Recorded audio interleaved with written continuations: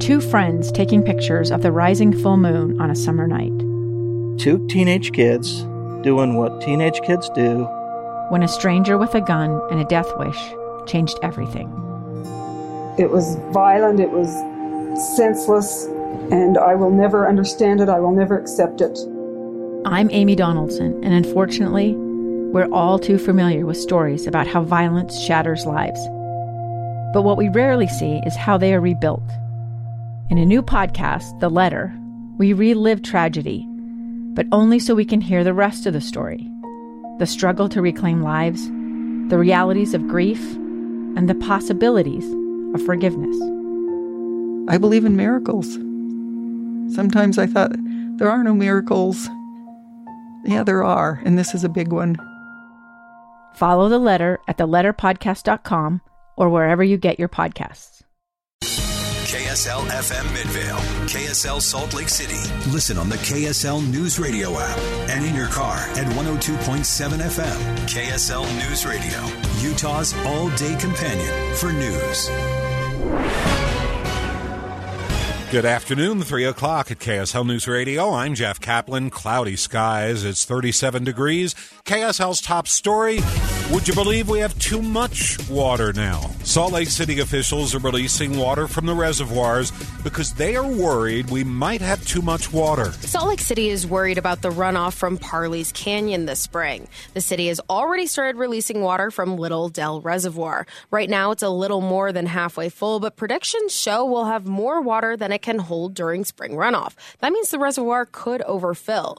Laura Briefer, director of Salt Lake City Public Utilities, says this is more of a risk if the runoff happens quickly. And if we have a cold spring, that will delay runoff up until the point where the temperatures start getting warmer. And the challenge with that, as we saw in 1983, is that when the temperature warms rapidly all at once, then more of that runoff comes off all at once rather than gradually. They've already started to release some water, so if you're near Parley's Creek, you might see an increased flow. Jessica Lowell, KSL News Radio. The Utah Avalanche Center has issued a new warning for backcountry skiers. They say tree wells can present a real danger, particularly around the base of evergreen trees.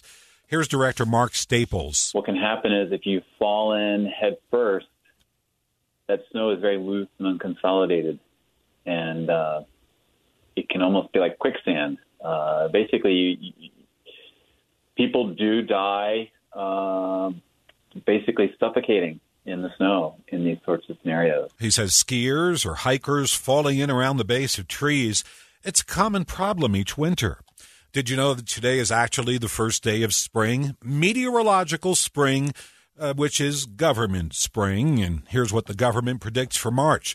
KSL News Radio's Hugo Ricard-Bell. The data for this spring has just been released by NOAA. They're predicting a colder and wetter spring than you might be used to. The fresh predictions have an above-average precipitation for the majority of Utah and a below-average temperature for the month of March. The patterns we've been seeing over the winter look to remain consistent for the rest of March and potentially into April. There's word that you'll need your winter jacket a little while longer.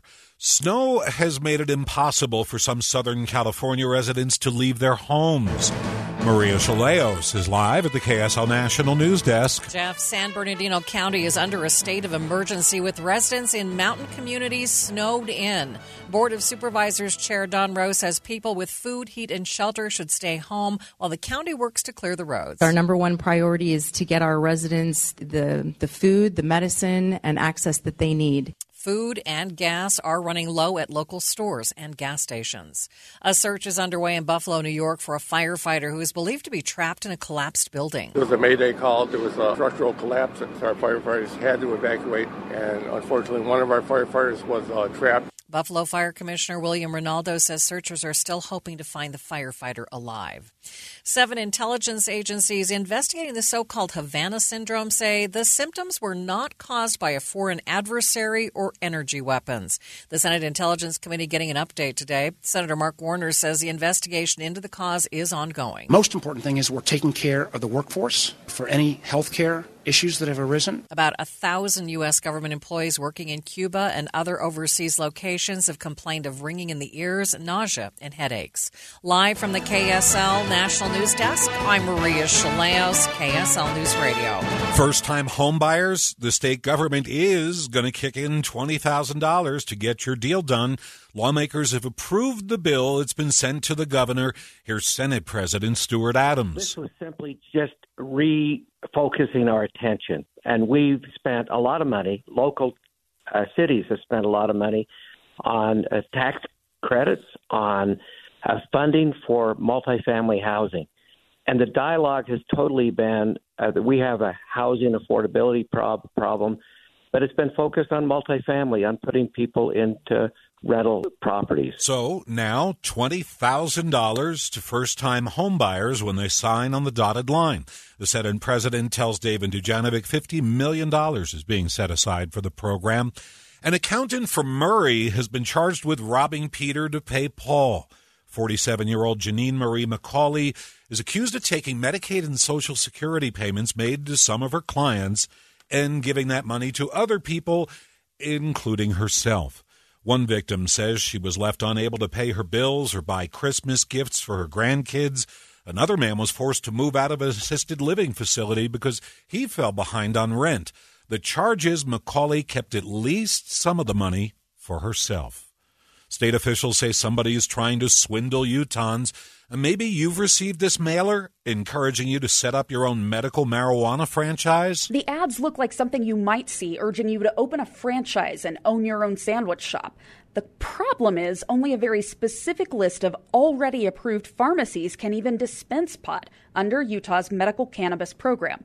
So the Utah Department of Agriculture and Food says the ads are clearly blowing smoke. If you see one, they're asking you to let them know, and no matter what you do, don't call the numbers or visit the websites on the ads. Becky Bruce, KSL News Radio. We're going to visit with Ricky Meese. First look, traffic. What's going on? We have still some wet roads in the valley and still sometimes snow in the higher elevations where restrictions remain in place for both Big and Little Cottonwood Canyons. The accident we had in Bountiful at 4th North and 5th West had all eastbound lanes of traffic closed. That's been cleared. Valley Freeway traffic rolling along, including I-15, both directions between Ogden and Provo. Ricky Meese in the KSL Traffic Center. 2 years ago, Americans watched in horror as a crisis unfolded at the Kabul airport. She was tear-gassed and beaten. Images of thousands desperate to escape Taliban oppression filled our news feeds.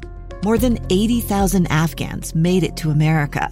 But the story didn't end there. It was very cold. There was no power, no heat. Who would help our newest neighbors?